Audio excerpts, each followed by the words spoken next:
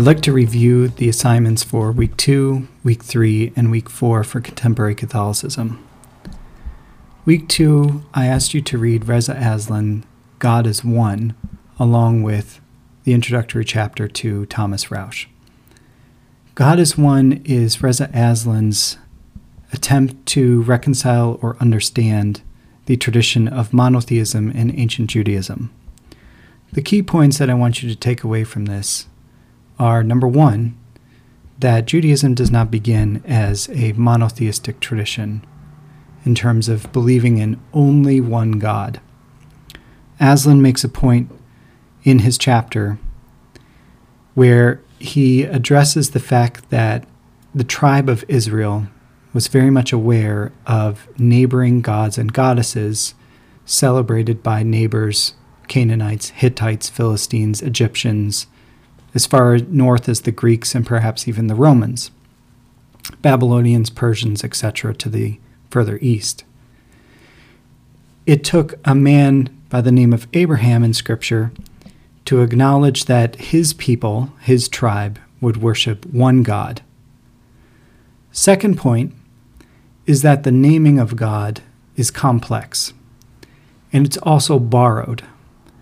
So Aslan in this chapter makes it clear that for Moses had to declare that the name of God revealed to him in the land of Midian was Yahweh, often recognized as YHWH. We add the vowels when Germany and German language gets a hold of it, so it becomes YAHWEH. Yahweh is believed to be the tribal god of the people of the land of Midian. It is this God who declares himself to Moses to be the same God as Abraham, Isaac, Jacob, Joseph, and those who arrived in Egypt prior to their enslavement. Additionally, in the chapter, Aslan talks about the God named El, who is typically the God referred to for the people of the land of Canaan, or what will become the nation of Israel. In short, neither of these names is incorrect. And in fact, what we see is the authors of the Bible taking both names and converging them into one. Yahweh, or El, is represented as the same God. Aslan, by the way, also talks about these variations of El Shaddai, El Roy, Elohim. They are all interchangeable with the root El. Together, Yahweh, or God, and El, or Lord, will often be written in the Old Testament in the Hebrew Bible as Lord God. And so the authors understood El and Yahweh to be the same. This is the main point of Aslan's chapter, God is One. I'd now like to move on to Thomas Rausch's chapter from This is Our Faith, an Introduction to Catholicism.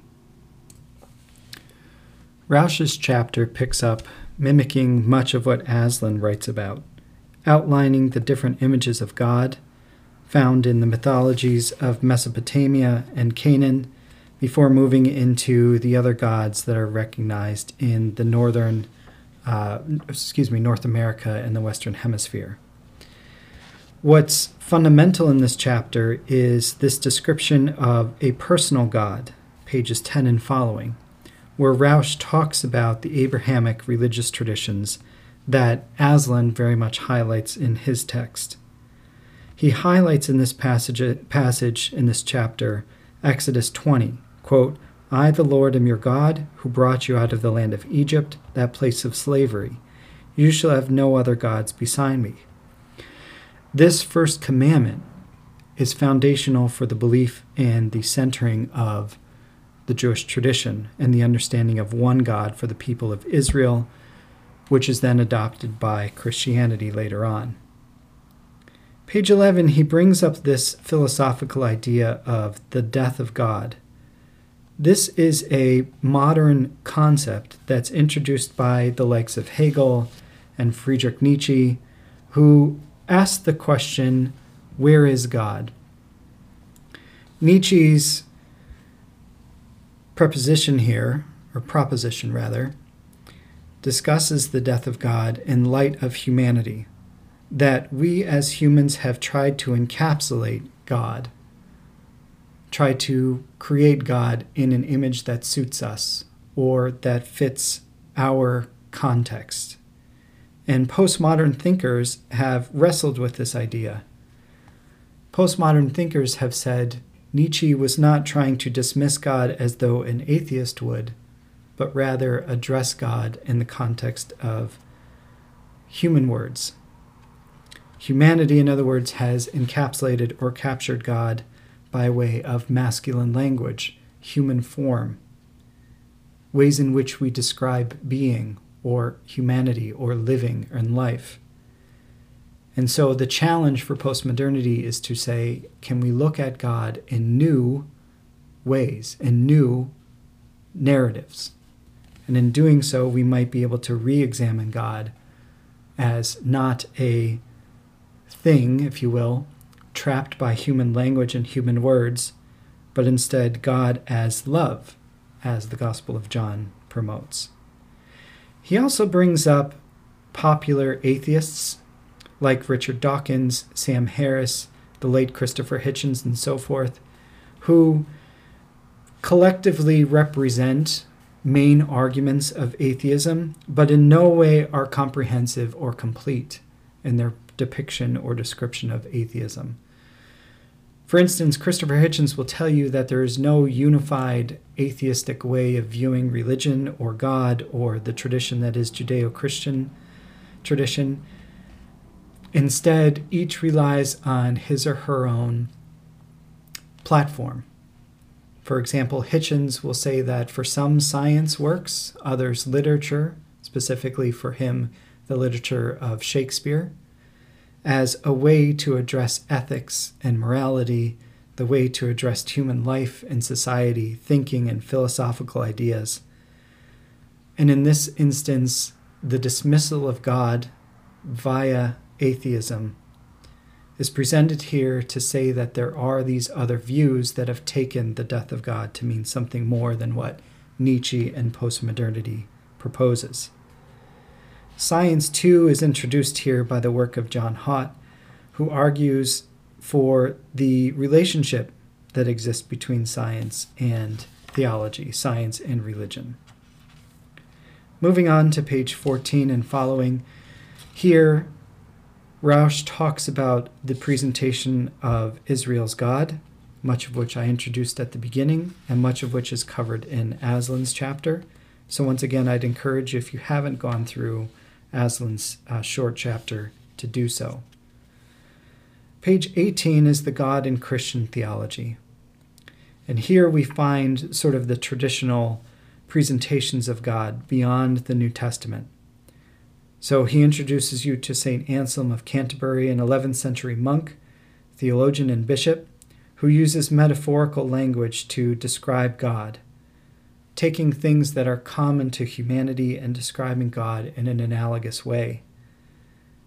Thomas Aquinas, who's presented in this chapter, is also referring to God using conceptualized images, while also drawing on the metaphysics and the work of Aristotle. Here, God is described as being. God is described as the unmoved mover, the source of things that move, the source of energy, the source of life. Looking at the window, we see God in the wind. We see God in the rain. We see God in the sunshine. These are the ways to which these medieval Christian thinkers would have presented God. There are others who are mentioned in this chapter as well, notably Karl Rahner, who talks about God being incomprehensible to the human mind. This is very much a postmodern description, where on page 20 he ends that first full paragraph writing, "Even to speak about God is difficult, for God remains ineffable, nameless, and unknowable."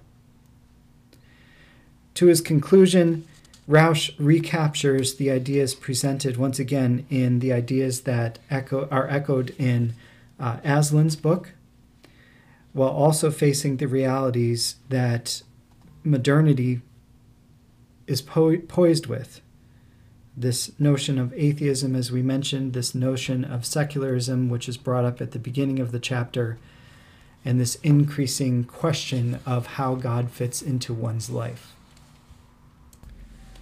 Though this is not a scripture class, I did want to introduce you to some of the texts that reflect the early days of the church. So now that we have a basic understanding of God in terms of Judeo-Christian thought, as presented in Aslan and Rausch, I wanted to now address those moments after Jesus' death of what those early church leaders were experiencing. In general, it's confusion. In general, it's anxiety. They don't know what they are tasked with doing now that their master, their rabbi, their teacher has died. So we turn to Mark's Gospel, chapter 16. We see that this resurrection of Jesus is met with surprise by the first three who arrive, Mary Magdalene, and then the subsequent men who arrive. And they're surprised to find that the tomb is empty. You see, in each one of these stories, the expectation was that Jesus was buried in this tomb temporarily on a Friday, the Sabbath evening for the Jewish people. And remember, Jesus and his disciples were Jewish. So they would have rested the body in this place to return then Sunday to give Jesus a proper burial, which meant to clean the body, to shroud the body, and then to leave the body to basically decompose on its own in this tomb, in this cave. And instead what they find is that there is no body, and yet they're confronted with this man who alerts them, don't panic, you're looking for Jesus. He's risen from the dead, and he's on his way to meet his friends. Now, in Mark, we are given two endings, and that has a lot to do with the authorship of the text. There's this shorter ending where there's an instruction by Peter to gather and then to go out east and west to share what they had just learned about Jesus. The longer edition is more intriguing, and this is probably added years after the original text is authored, somewhere in the 60s AD. And here Jesus appears to not only Mary Magdalene, but also two disciples, and then Jesus commissions the 12 to go out, to cast out demons, to speak in new languages, to give signs to those who are questioning and want to believe who Jesus is. And then we're told in verse 19 of the last chapter of Mark's Gospel that Jesus rises to sit at the right hand of the Father. Now, Matthew and Luke's Gospel, the next two Gospels that I ask you to read, are very much mirror images with additional details put in them that reflect the differences in the communities. So again, here in 28 of Matthew's Gospel, we find that Mary Magdalene and Mary arrive. They're likewise surprised and shocked that the body is missing. They're confronted by this other individual who tells them, don't be afraid. Jesus is on his way to meet his friends. The guard is introduced in this chapter, in which he has to report back to the authority in Jerusalem that, in fact, Jesus had been missing. The body was gone. In verse 16, you have another description of Jesus' sending out. Interestingly, in this gospel, the instructions are just to speak to those who are Jewish, versus what you'll find in Luke's gospel, where Luke introduces the mission to all, not just those who were faithful Jewish men and women. So that brings us to Luke's gospel. In the chapters that I asked you to read, chapters 24, you find once again the resurrection. Here there's no description of exactly who arrives, but we're just told that there were some who arrived at the tomb only to find it empty. In addition to the 12, though, we're told that Mary Magdalene, Joanna, and Mary, the mother of James, and other women were told to go and meet with the other 12. On the walk to Emmaus, the story that we have two of those disciples of Jesus walking along, and they encounter this man. And this man asks them, "Why are you so downtrodden? Why is it that you carry your head low?" essentially. And they're surprised. How could this man walking with them not know of this news? This was a big to-do. Here is this man not only a week ago who was celebrated by his entrance into the city of Jerusalem, flocked by, pardon the phone interruption there, but he's flocked by palm trees and those waving at him, celebrating his entrance into the city. And here you have it where now he's dead. And they're questioning, how does this man not know? And then Jesus reveals that it's in fact him who's walking alongside them. And they're once again shocked and in awe. How could this master who they've known so well just surprise them with this appearance? And he tells them, "Don't worry. Once again, go ahead and prepare for my arrival. I'd like to speak to the 12. So in verse 36, you have this introduction. And once again, you have this message to the disciples of, look, you are now tasked with going out and sharing this message with others. How does he show them? Well, he shows them that it's him by showing his open wounds on his hand and his feet. This is often a story associated with Thomas or doubting Thomas. Then in verse 50, you have the story of the ascension of Jesus once again to sit at the right hand of the Father. In John's Gospel, a little bit longer, between chapters 20 and 21, you once again have this resurrection event.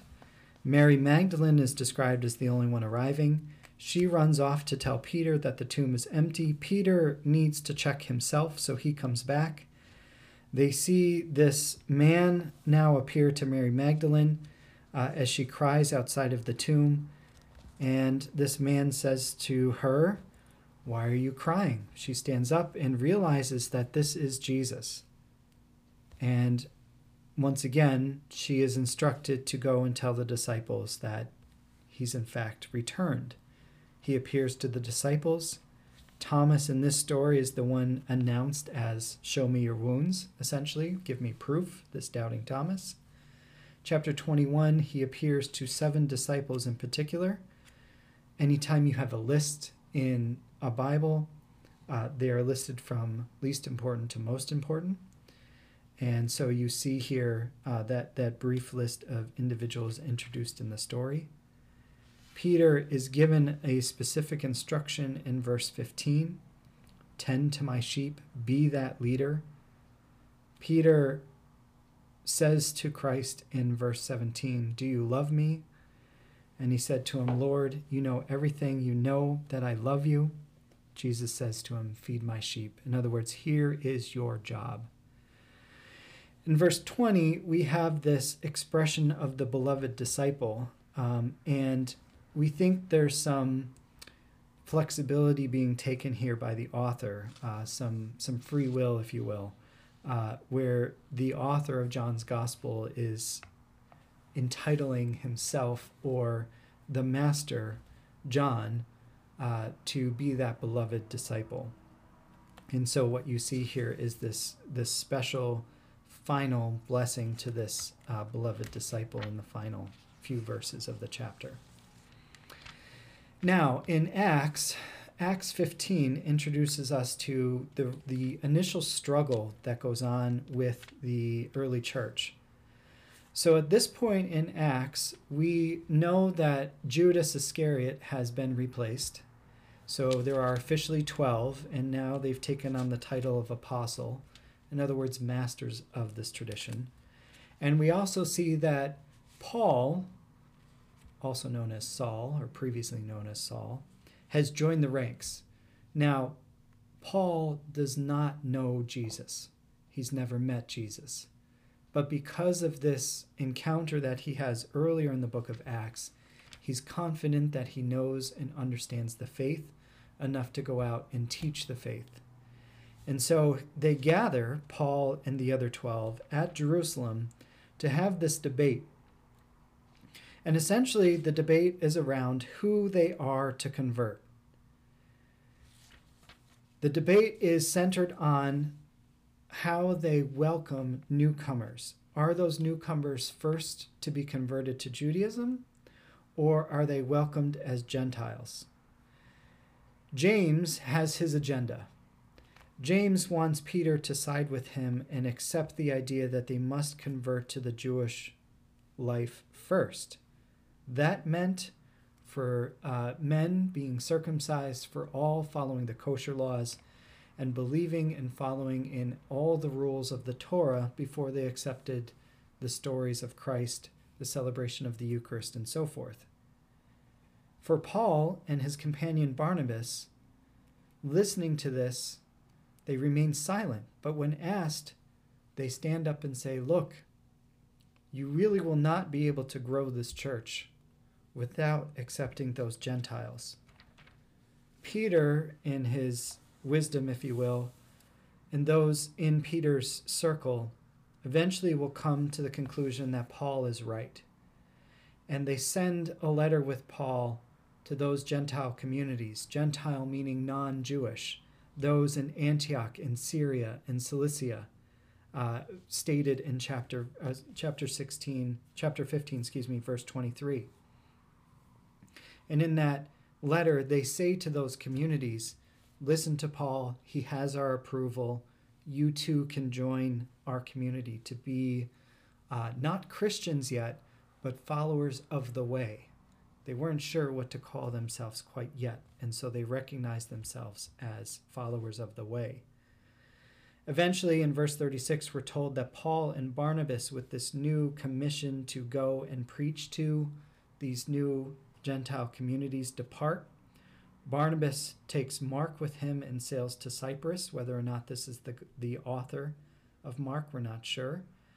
And Paul elects to take Silas with him, and he goes off to Syria and Cilicia, strengthening those churches there and both of them bringing in new members. The last part of this recording turns to Reza Aslan's God is Three and a brief video by Bishop Robert Barron, What is the Trinity, that I asked you to watch for this week. So God is Three is an interesting chapter insofar as it highlights the post-resurrection church, specifically focused on the Gospel of John as being different than and the last written of all the four Gospels. So he mentions Matthew, Mark, and Luke being the synoptic Gospels. They don't really question the divinity or the reality of who Jesus was, other than he served as a Jewish rabbi for those communities. John, interestingly, includes this Hellenistic philosophy and the aspect of logos, or the divine reason for something. I mean, commonly we refer to logos as word or logic, but here Aslan wants to make it clear that what they're referring to in the gospel is actually this reason, this background. Again, I apologize for the phone. Whoever wrote the Gospel of John was well ingrained with this Hellenistic thought, this notion that there was some common sustenance or substance behind the way the world, the universe, the stars, the moon, etc. moved. And that sustenance, they would argue, by the likes of Pythagoras and Xenophanes and Plato, was this one God. Now, when Plato writes, for example, he doesn't understand this one God to be Yahweh, as in the Old Testament God, but nevertheless there was something that caused life, that caused movement, that caused energy. And so we see the Gospel of John pick up on these ideas. Now, at the same time, there is a question, Aslan writes, about the deification of various humans. So we know from Greek mythology that this was a common attribute, that there were these sort of semi-gods. half human, half divine, who played a role in the mythology and the stories of Greek life. But even more so, you find in both Greek, Roman, Egyptian, and other Mesopotamian societies this idea that humans could be deified, could be made into gods. Sometimes this was during their life, and sometimes and frequently this was after, that they would elevate that human to a godlike status. So at one point in the chapter, Aslan gives you this illustration of Caesar Augustus, who on the coin it says Caesar, son of God. In other words, the community believed that Caesar was in fact this deified creature, this deified image of God here on earth. And yet, this was not a practice found in Judaism. Judaism respected the idea of Yahweh as the God, the one and only God, by the time we get into the 1st and 2nd centuries of the Christian church especially. And so the challenge for the early church was, how do we accept and adopt the idea of one God as found in our Jewish sisters and brothers, combine that with the idea of Logos, this now Hellenistic philosophy that was deeply ingrained in the emerging Christian church, and how do we place that with talking about God and Jesus? And so you have different ideas emerging by the 4th century, and there's a series of questions. How do we come to grips with this notion of Jesus being equal to or connected with God in some way? And he goes into quite a bit of information centered on Marcion, this teacher whose writings would continue well into the 5th century in places like Turkey and Greece and Syria. But I want to make it clear here that Marcion's ideas are not adopted by the church. In fact, Marcion is run out of town early on in the church, around 139 CE, or the Common Era, AD. And he's run out of town because he makes this argument that there must be two gods. And the Roman fathers, reading into this story of the Gospels, reading into the stories of the New Testament, and focusing on this tradition of Logos and one God in the Jewish tradition, which they've now adopted wholeheartedly, Marcion's rejected. Because Marcion's ideas would mean no longer would there be a connection between Judaism and Christianity. And that's not something the early church fathers either A, wanted to maintain, or B, saw as logical in their understanding and teaching of the church. Because of Marcion's dismissal, you find this shift in the thinking of the church and this insistence that there was only one God. And Marcion and other Gnostic teachers, meaning those who challenged the church in their teachings, they were met with individuals and church fathers like Ignatius of Antioch and Clement of Rome, who insisted that the early church, the early tradition, worshipped only one God. And the teacher of that tradition was the bishop.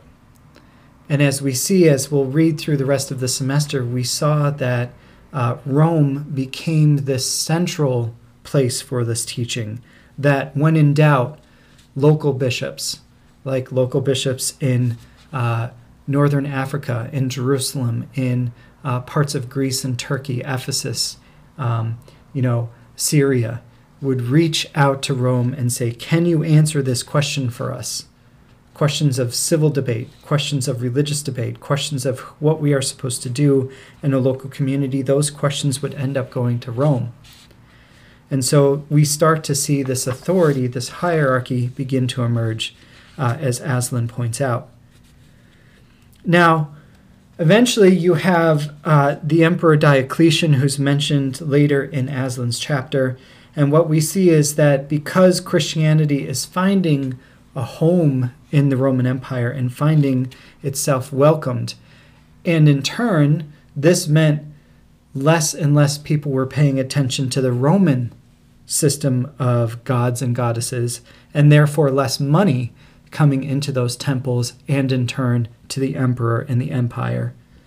You saw emperors like Diocletian forcefully shut down Christian communities, forcing them to participate in public burnings and in public executions and public sport. We know from the story of Emperor Nero, taking Christians and forcing them into places like the Colosseum to fight lions and tigers and bears, oh my. This was a custom that was normal for early emperors fighting against Christianity. Diocletian would also, for a better or worse, set the empire into chaos when he decided that there should be two sub-emperors, one east in Constantinople and one west in Rome. Emperor Constantine would reverse this trend and decide that it was better the empire be unified. In conquering Rome and conquering Constantinople, he solved this situation of east and west divide by declaring himself the emperor of Rome, and he attributes his victory to his Christian faith. So instead of one God and one bishop, we now have an emperor declaring one God, one emperor. The tradition of Holy Roman Emperor would exist and continue well into the Middle Ages, until eventually we have this divide not only with Christianity, East and West, Catholicism, East and West, but also Christianity when we talk about the Protestant Reformation. Constantine declares Christianity then to be legal, as Aslan writes, and it is an official religion within the empire. And yet he's not satisfied with this divide between who exactly Jesus is in comparison to the one God. In other words, we've got this declaration of one God, but we don't understand how Jesus fits into this story. So in 325, Aslan writes, he calls these great Christian thinkers to the table at the Council of Nicaea and asks them once and for all, make a decision, declare who God is and who Jesus is in relationship to one another. So at the council, they declared that it is God the Father, Yahweh, and God the Son, Jesus, and the Holy Ghost, this divine Spirit of God who remains in the world. They are of one substance. This is the teaching of Tertullian, the great thinker. Thus, we have the teaching of Trinity. There's still some confusion, and it wouldn't be until the 5th century when you have the great thinker, philosopher, and writer, and convert to Christianity, St. Augustine of Hippo, and his masterpiece on the Trinity declare once and for all that God is eternal, that God is unchanging, that God exists as Father, Son, and Holy Spirit. How this works, Augustine writes, it's a mystery. And that's the tradition of what the great thinker Augustine declares. The Trinity remains a mystery. It remains for us unclear as to exactly how Father, Son, and Holy Spirit remain, what substance they share. It is something, as we mentioned earlier in this recording, God remains unintelligible to us as human beings, and thus we have to be satisfied with that. The Council of Chalcedon adopts Augustine's teachings by 451 as the teaching of the Church. It affirmed its position that Jesus Christ, writes Aslan, while truly God, was also truly human.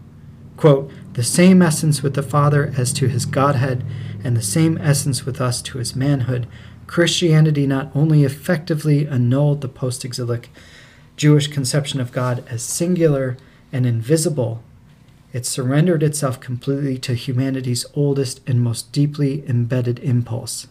It made the God of heaven and earth fully human.